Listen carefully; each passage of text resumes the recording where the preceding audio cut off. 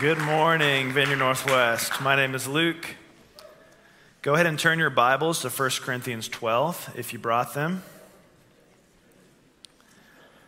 I love that we just did intercession together as a church body. If you look back at the early church, they had 4 priorities that are stated in Acts 2. Devotion to the apostles' teaching, prayer, fellowship, and the breaking of bread. And so when we gather as one body, spending time in corporate prayer is really important and what we're supposed to do. So I get to wrap up the Worshiping the King series this morning. I'm really excited. I've loved seeing the growth that's happened over the past 3 weeks. Wilson kicked off the first message in this Worshiping the King series, and it was titled Worshiping in Spirit and Truth. It was all about laying the groundwork and theology in big picture for what worship is. And he came to the definition of worship, that worship is from a sincere heart ascribing worth to God through action. He took us through a bunch of scriptures. He showed us what the Hebrew thought would be about worship and ascribing worth to God through action from a sincere heart. And then he went into 6 of his practical tips for worship: thankfulness, surrender, devotion, worshiping with passion and expression, even when you don't feel like it. Can somebody say amen? Don't overanalyze other people while you're worshiping, but focus on God. Don't be motivated by experience. Don't worship the experience of worship. Just worship God. And then do regular things unto God as an act of worship. So then Van took over the next week. His message was titled Worshiping in Response to Revelation. And that was his big idea, that during worship, God reveals things. And worship is actually responding to what he's revealing. Worship is not a one-way interaction. It's a two-way interaction. Us worshiping, God revealing stuff, us seeing what he revealed, hearing what he revealed, and responding to it. Van also touched a little bit on what it looks like to sing with one voice as a church body, and talked about how we're supposed to sing with one unified voice. People aren't supposed to necessarily stand out. Voices are supposed to be blended, and we sing with one voice.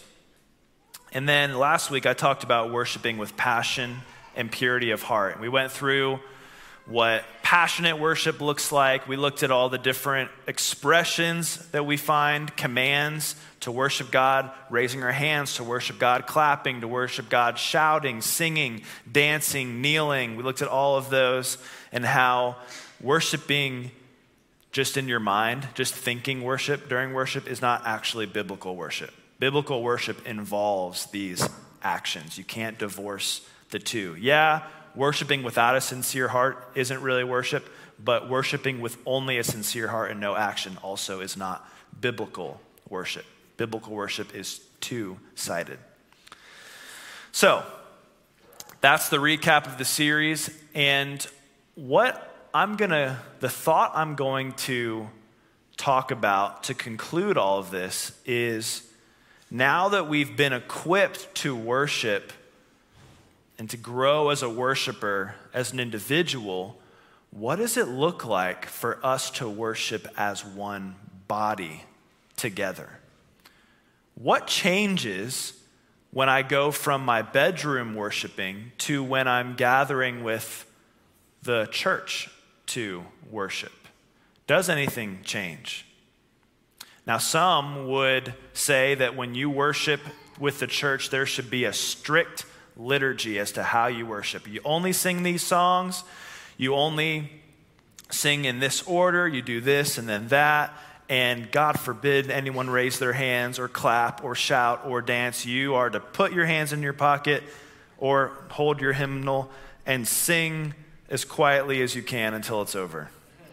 And that is what 2,000 years of emotionally stunted, male-dominated leadership in the church has done. That was totally a joke. Don't cheer for that. That was totally tongue-in-cheek. But then you have another attitude, which is anything goes in worship. However you want to worship, you worship that way. If you like to worship with fireworks, light them off in the sanctuary.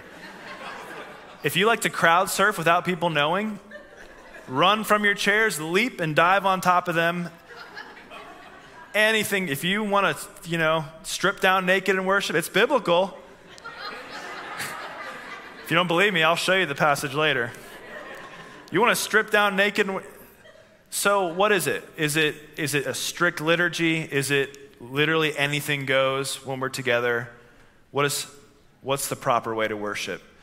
And that's what Paul was getting at in 1 Corinthians 12 through 14. In those 3 chapters, which are the chapters we're going to look at, Paul gives guidelines and principles for how believers should engage in corporate spiritual activity when they gather together. He mentions spiritual gifts in those chapters. He mentions singing. He mentions sharing revelations and other topics. So that's the focus for the morning. With that said, let's take a look at some of the problems that existed in the church of Corinth. The book of 1 Corinthians was written to the Corinthians, who were the people of the church of Corinth.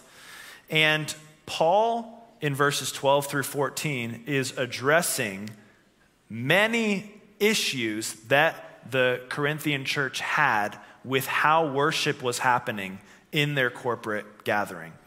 When I say corporate gathering, I mean the gathering of all of the church in one room, like we are gathered now. So what were the problems? First, they had confusion about the Trinity and the manifestations of the Holy Spirit and how those worked. They thought that, for example, the Father was one God and he did healing and prophecy, and then the Holy Spirit was another God and he did miracles and faith, and then Jesus was another God and he did so on and so forth. And so Paul is bringing clarity to that error. Also, they had a lack of honor and love for each other during their corporate gatherings. We're going to read more about that. They had a lack of edification for the church body during their corporate gatherings. We're going to talk a lot about edification, but the church was getting together and they were doing spiritual gifts and worshiping and teaching, but there wasn't the edification or the building up that was happening that needed to be happening. There was a lack of edification for outsiders and ungifted people during their corporate gatherings, and chaos and disorder in how the corporate gatherings were being conducted was also a problem. So Paul wrote 1 Corinthians 12 through 14, and he's addressing these issues. And I'm not going to hit on all of those issues. I don't have time. But I want to hit on the big ones, and especially the ones that have to do with worship. So Paul starts off in 1 Corinthians 12 addressing that polytheistic error of viewing the Trinity as 3 different gods. And then in verses 4 through 6, he gives this amazing thesis statement that explains what he's going to talk about for the rest of chapter 12. And then in verse 7, he says this, and this is where we're going to start. But to each one is given the manifestation of the Spirit for the common good. Everyone say common good. For the common good. And this leads into my first point, and this is actually the overarching point for all of my points, that a central priority in corporate worship should be edification. Another way to say edification is the common good. Now, I shared this metaphor last week. I'm going to share it again. Corporate gatherings of worship should not look like going to Planet Fitness. So I have a Planet Fitness membership, and I work out there a few times a week. When I'm going there, before I even walk in the door, my headphones are in. I've got music on. I pull out my key card. I walk up to the scanner. I check in. I don't even make eye contact with the person who is checking people in. I head to the locker room, and man, I'm really tunnel vision in the locker room because there's some wild stuff happening in the locker room at Planet Fitness. Get dressed, and what's happening? I am completely disengaged from everyone else around me. I am just going to Planet Fitness to have my own workout. I could care less how the workouts of anyone else in the gym goes. I'm there to have my own workout. I have my workout and I leave. And as I teach this, I'm convicted that I need to be more open to interacting with people in the gym. I do. But that's my mindset. And can any of you relate? You don't go to the gym some of you extroverts probably do, go to the gym to strike up a conversation and make some new friends. Maybe you do, but I don't. And a lot of people don't. And the way this relates is that corporate worship is not supposed to just be all of us having our own individual experience with God in the same room. It's not supposed to be like the gym where we're all doing our own workout in the same room, but we're completely disconnected and disengaged from each other. It should more so be like my brother and sister-in-law's gym. They go to a CrossFit gym in Springfield, and according to them, they walk in and they know everyone. They say hi to everyone. If there is anyone there they don't know, they take a second to meet that person. I guess they encourage each other while they're working out. They'll have multiple people encourage them while they're working out, and they even will help each other learn how to do stuff they didn't know how to do before. And it's this very communal thing where everyone is there to work out for themselves, yes, but they also are equally invested in the workout of those around them. That's what corporate worship is supposed to look like for a church body. We're supposed to not just be individualistic in our thinking about worship. What am I going to get out of this? What's my worship going to be like? But we're supposed to be considering the common good or the edification for the entire group that we're worshiping with. I've used that word edification several times now. Let me give you a definition. This is from Blue Letter Bible. Great Bible study resource if you need one. Edification is to build up and promote growth in wisdom, affection for God, grace, virtue, holiness, and blessedness. I'm supposed to not just care about my own sense of being built up during a worship service. I'm supposed to care about you being built up. I'm not just my own growth, but your growth. Not just my own affection for God, but your affection for God. I'm supposed to seek your edification as much as I seek my own edification as we worship. Now, edification, the effect that it has on me when I am in an edifying worship environment is that I worship God with more passion, with more intentionality, and with more purity of heart. I look over and I see you worshiping God with passion, and it spurs on that passion in me to worship him. I see you bowing in reverence before God, and it spurs me on to revere God in that moment. It also increases my ability to connect with God in a personal, intimate way. An edifying worship atmosphere helps me connect with God. It produces the fruits of the Spirit in us. Here's one that's going to sound a little counterintuitive. People who worship different from us, maybe even with quirks that slightly annoy us, edify us.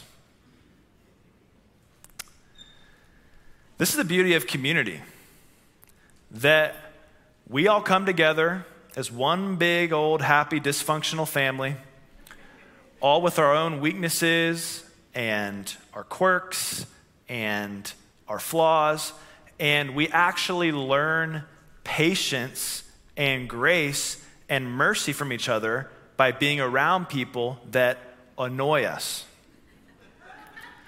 If you don't annoy me, I'm not going to grow in patience. How can I? If the person next to you doesn't annoy you, you're not going to learn what it looks like to have mercy and grace for someone. Tell the person next to you, you're supposed to annoy me. You're supposed to annoy me. Why? Here's why. You guys liked that one, didn't you? God will use the little annoying quirks of the person next to you to root out judgmentalism and offense in your heart. God will use the little thing that person does with how they worship that annoys you to root out the own offense in your own judgmentalism in your heart. And it's important. It's just important. And one last thing on that. It's a problem if the only way that I can worship is if all of you are worshiping the way I want you to. It's a problem. It's a problem if the only way that I can worship is if you are worshiping exactly I think you should. You know what, really? I'm worshiping me. As long as you worship like me, I can worship. It's not about me. It's about we. It's about us. It's about edification for the entire church body.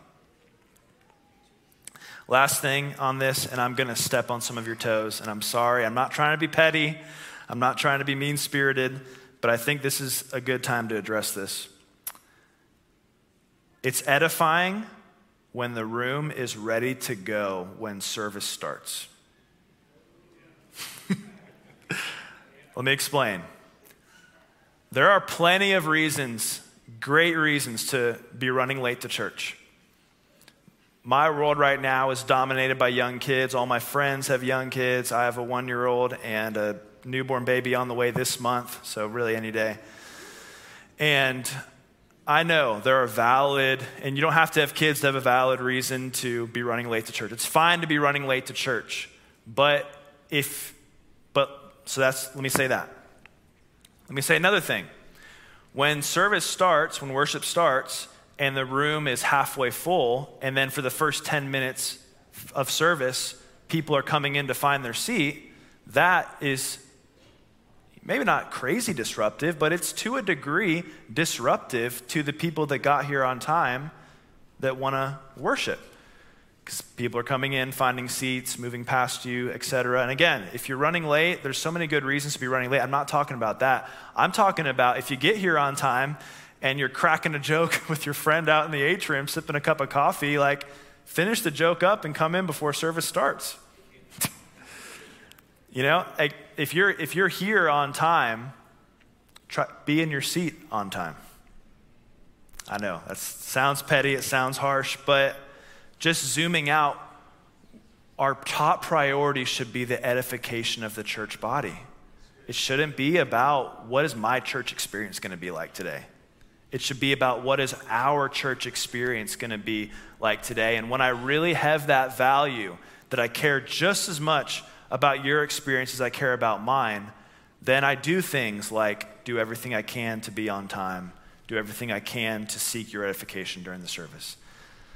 Can't read you guys super well right now. Hopefully that wasn't too harsh. But if you have any thoughts on that, just email me at wilson@vcnw.org. That joke always works. Next point. In corporate worship, there are different roles to play. So there's different roles to play in corporate worship. This comes from 1 Corinthians 12, 14 through 17. Let's just read verse 14. Verse 14 says, "For the body is not one part, but many." And Paul goes on to talk about the different body parts and the different roles they play. So different roles in a worship service would be, first off, you have the senior leaders and the worship pastor. They kind of set the culture for the worship for the church in general, and they pastor corporate worship expression. You have the service director, whose job is to run the day-to-day practical elements of the service and make sure that it's in line with the vision for the church. You have the worship leaders, and the worship leaders on a Sunday morning have been given authority to lead all of us in worship. They actually have authority, and there's a sense in which we should be submitting to their authority as they lead us. You have musicians, and musicians aren't just background music for the singers. Skillful musicianship enhances our ability to worship and can even bring the presence of God in a greater way. There's this great story in 2 Kings 3 where the prophet Elisha is being asked to prophesy, and so he first recruits a musician, and the musician starts to play, and as the musician plays, the power of God comes on him and he prophesies. The instruments, even without any singing, can release the presence of God. It's an important role. And then there's worshipers. If you're a worshiper in a corporate worship service, you have a role. Your role is to worship, and it's to honor God and seek the edification and honor of the people that are in the room with you. And with these roles in mind, in the ideal corporate worship gathering, each person would both function in and be fully content in the role that God has them in. So whatever your role is, let's say you're just a worshiper, not just a worshiper, you get to be a worshiper. If you're a worshiper and that's your role in a corporate worship gathering, you should both function in that role and be fully content in that role. Meaning, you shouldn't wish you were the one who was leading worship. One of our house groups years ago, we were in a time of corporate worship, and one of the girls that was coming to, the young adult girls that was coming to the house group, started just worshiping passionately to something that was on her heart during a given moment, and the whole room started singing what she was singing. And it was this beautiful moment where completely spontaneously, the Holy Spirit just led us into singing something we weren't going to sing before. And that was great. But then she started doing that every time we had worship. Whenever there was a quiet moment, she would start singing what she wanted to sing, and the room would start to follow her. And pretty soon you had this awkward, tense thing happening where the worship leaders were where she was competing with the worship leaders as to who was going to lead the group in singing what. And what was happening there? It wasn't anything egregious. She wasn't doing it with a bad heart at all. But I don't think she understood what her role was in that moment. It's the worship leader's role to lead us. I mean, imagine if everyone got to bring a drum set. Would that be an edifying worship experience? No, right? We have a drummer. It's their job to play drums. We don't need 25 drummers. That would be chaos.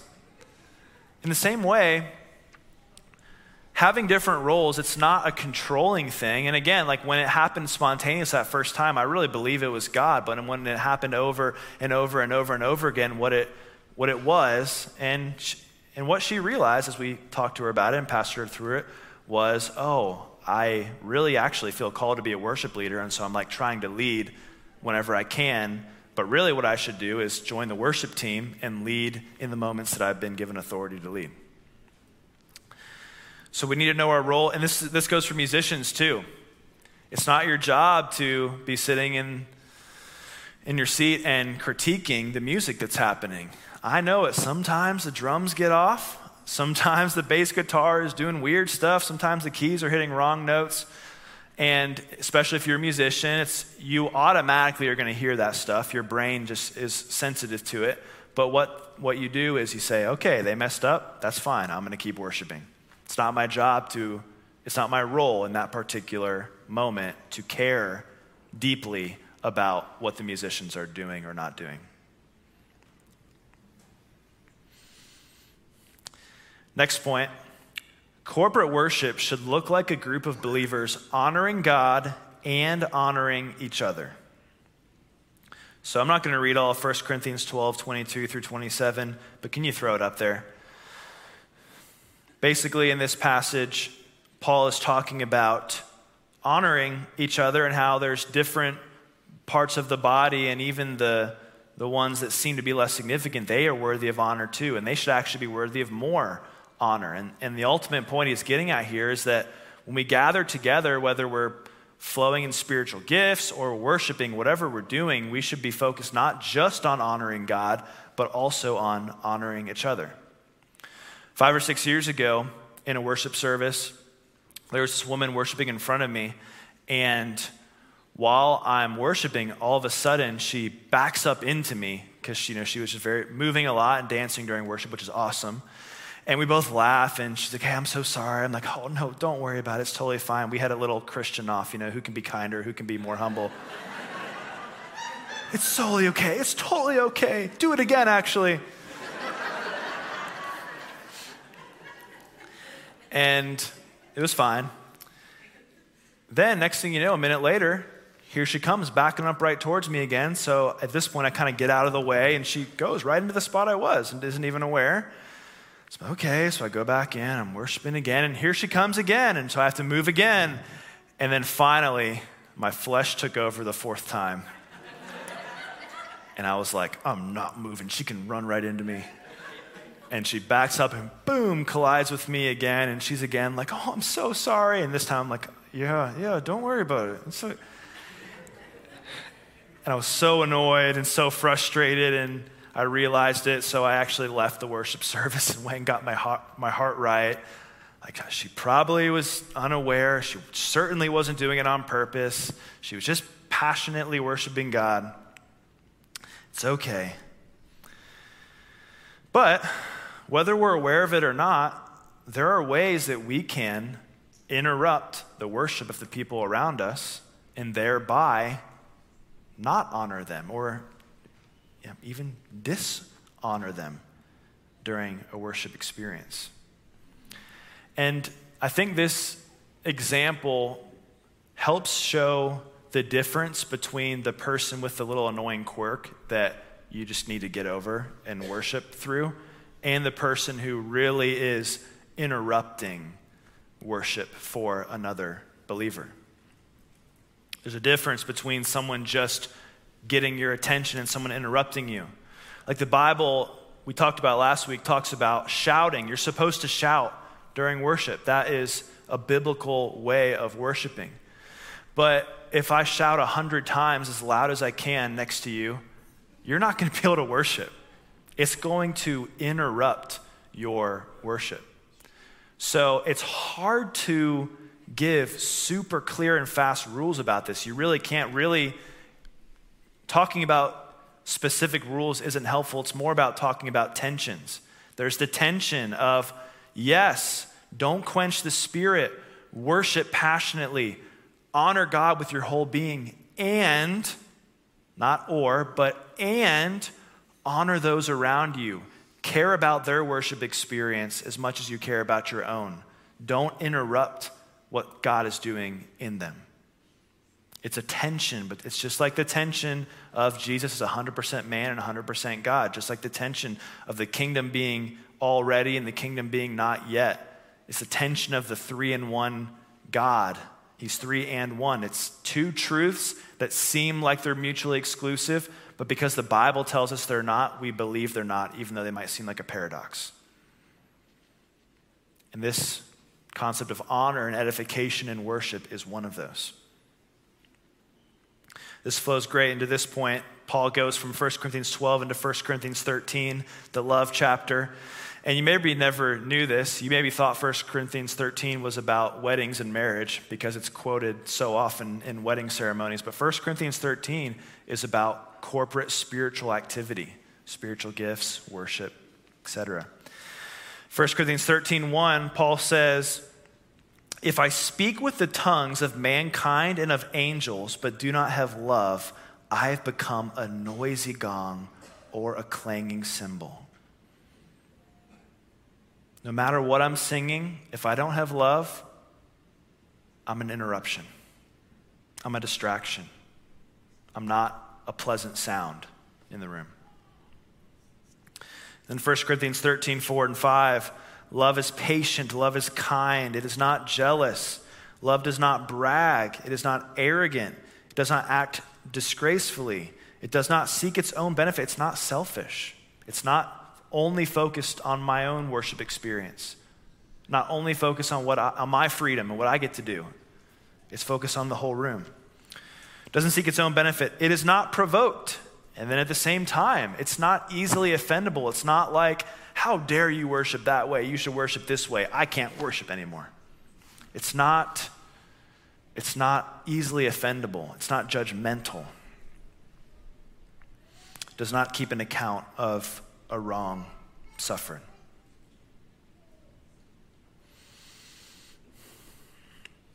And then we get into 1 Corinthians 14, where Paul goes even deeper into this idea of edification. Verses 2 through 5, Paul's talking about speaking in tongues and prophesying. And listen to what he says. For the one who speaks in a tongue does not speak to people, but to God, for no one understands.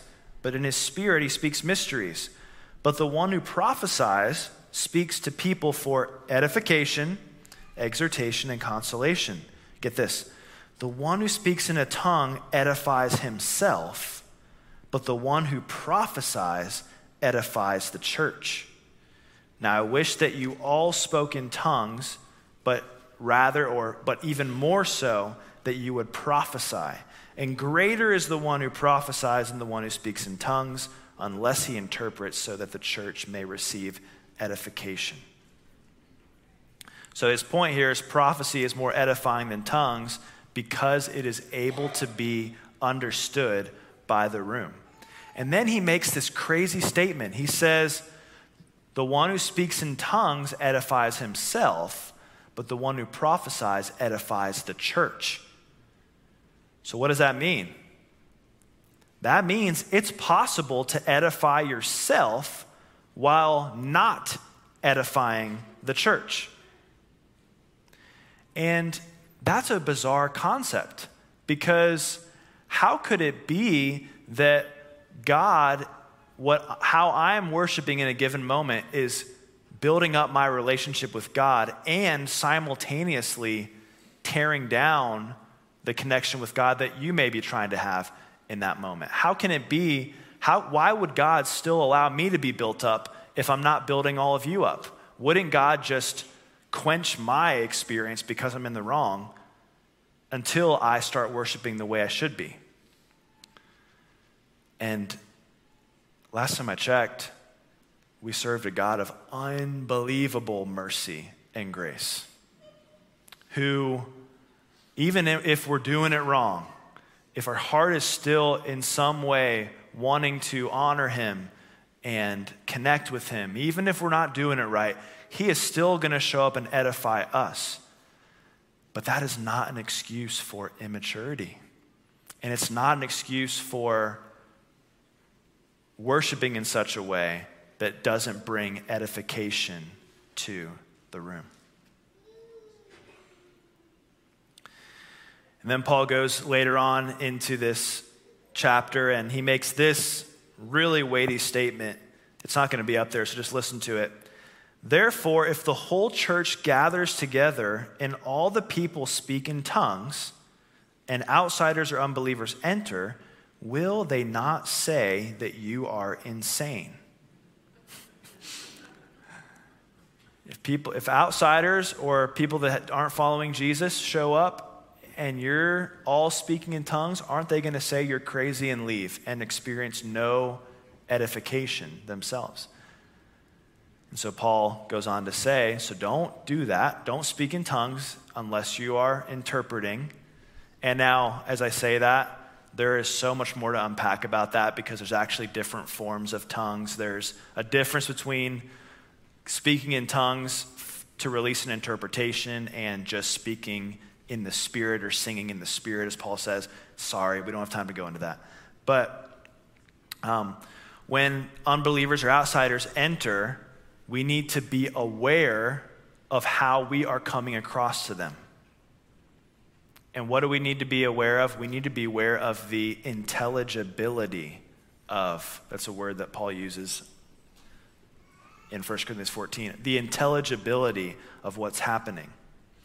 In some churches, the way they apply this is they say anything that would make a non-Christian feel uncomfortable or weird is forbidden. And so and you can take that to an extreme. If a non-Christian will come in and see people raising their hands, then we need to really encourage our people not to raise their hands. And it's like, okay, but the Bible says raise your hands when you worship. So how do we apply this? And the key to applying this truth to the church today in 2022 is what Paul says about tongues. He doesn't forbid tongues. He just says they need to be interpreted. What does that mean for us? That weird stuff can happen in our church gatherings in the presence of non-Christians and in the presence of people that aren't used to it, but it needs to be easily explainable. So if someone's raising their hands and you bring your non-Christian friend, they're like, hey, why are they raising their hands?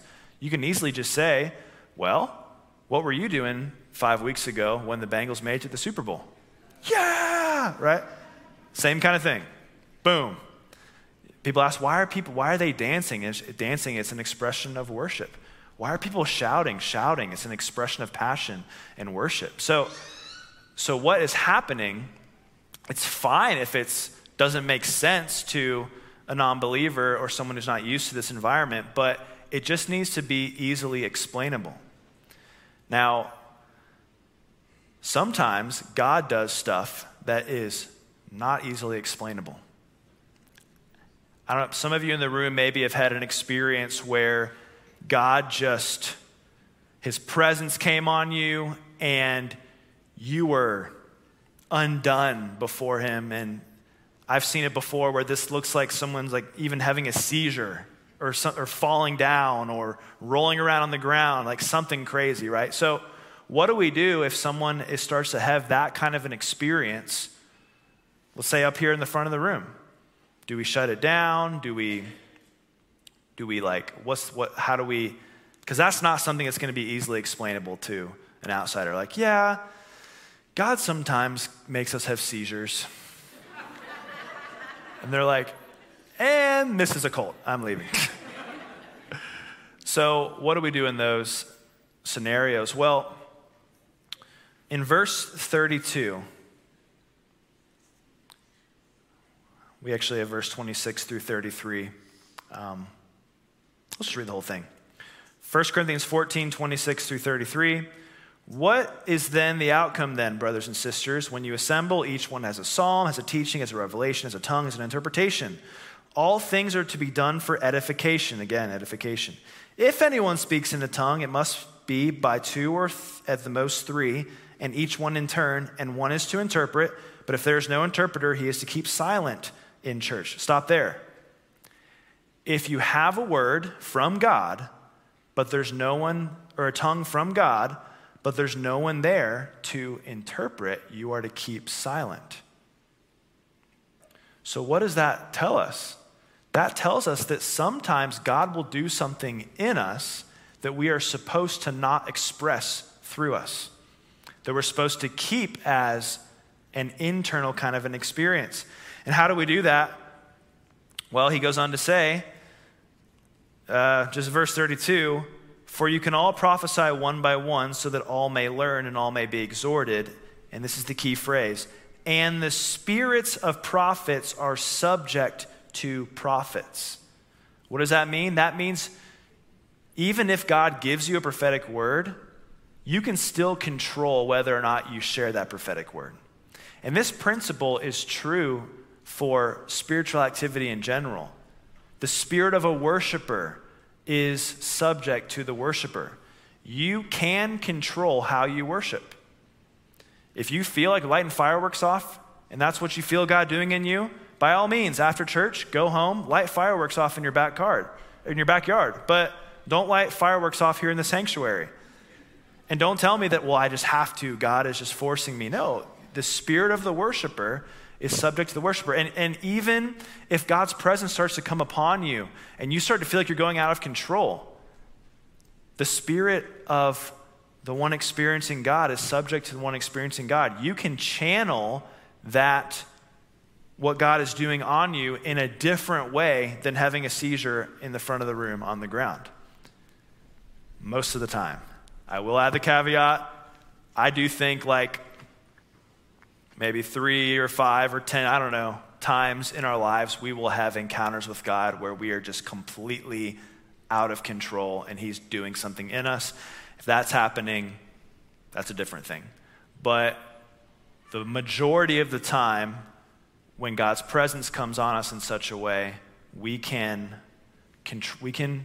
channel that a different way than maybe what would feel natural to come out of us. And the same is true for worship.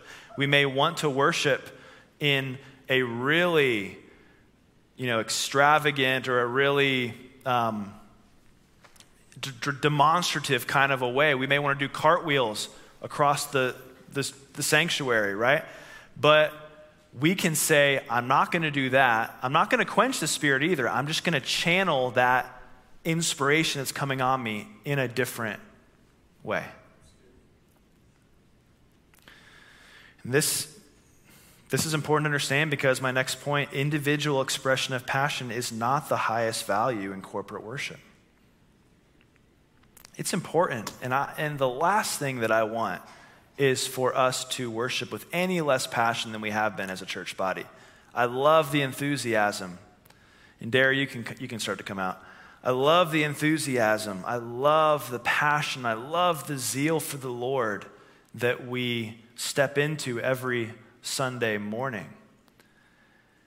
And the last thing I would want to do is to lose any of that.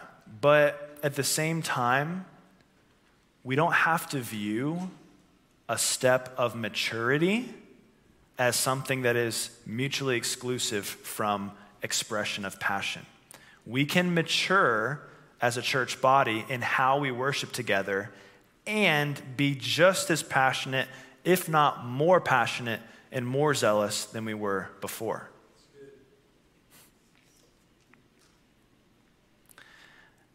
And I know this part of the message kind of feels challenging and corrective in a sense, and you know, I'd rather give a just inspiring, feel-good kind of a message, to be honest. It's not fun to come up and give the more corrective ones, but we're trying just to be faithful to what the Word says and to share it even when it's hard sometimes, and even when it may challenge the mindset that we want to have at our particular church even. And again, there's a tension here. There is quenching the Spirit. We definitely don't want to do that. We don't want to restrict your freedom just because your freedom makes us feel insecure and out of control. The last thing that we want to do is that. But at the same time, there's also the truth that we read here, that the spirit of the worshiper is subject to the worshiper, that God cares about how we worship in front of people that aren't used to it. He cares, he wants us to have a heart of compassion and edification for the other people in the room. He doesn't want us to have this individualistic mindset where all we're concerned about is our own freedom and how free we get to be when we worship. And he wants us to worship with passionate freedom. It's not an either or. You see, we human beings, we love it when things are either or. We love it when it's this or that. It's not. It's a tension. It's a both and. And it's uncomfortable sometimes to live in that tension, but in the tension is it's the most powerful place to live. When you draw a bow back, it is the tension of the bow that releases power. And it's living in these biblical tensions when it comes to worship and all kinds of other topics that we experience the power of the Word of God and the power of the Holy Spirit. So, band, you can come on out.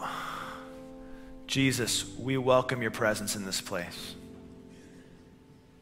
Father, we want to be a church that worships with unbelievable zeal, passion, and excitement. And at the same time, we want to be a church that worships in maturity and worships in wisdom and doesn't worship selfishly, isn't just concerned about our own, what we get to do, but is concerned about the edification of the whole room. Come, Holy Spirit, would you stir our hearts to worship you now? You guys can start coming. Would you stir our hearts to worship you? Would we have a deeper appreciation for our brothers and sisters in this next moment of worship than we've ever had before? Would you give us the heart of love that you desire for us to have for each other? In Jesus' name.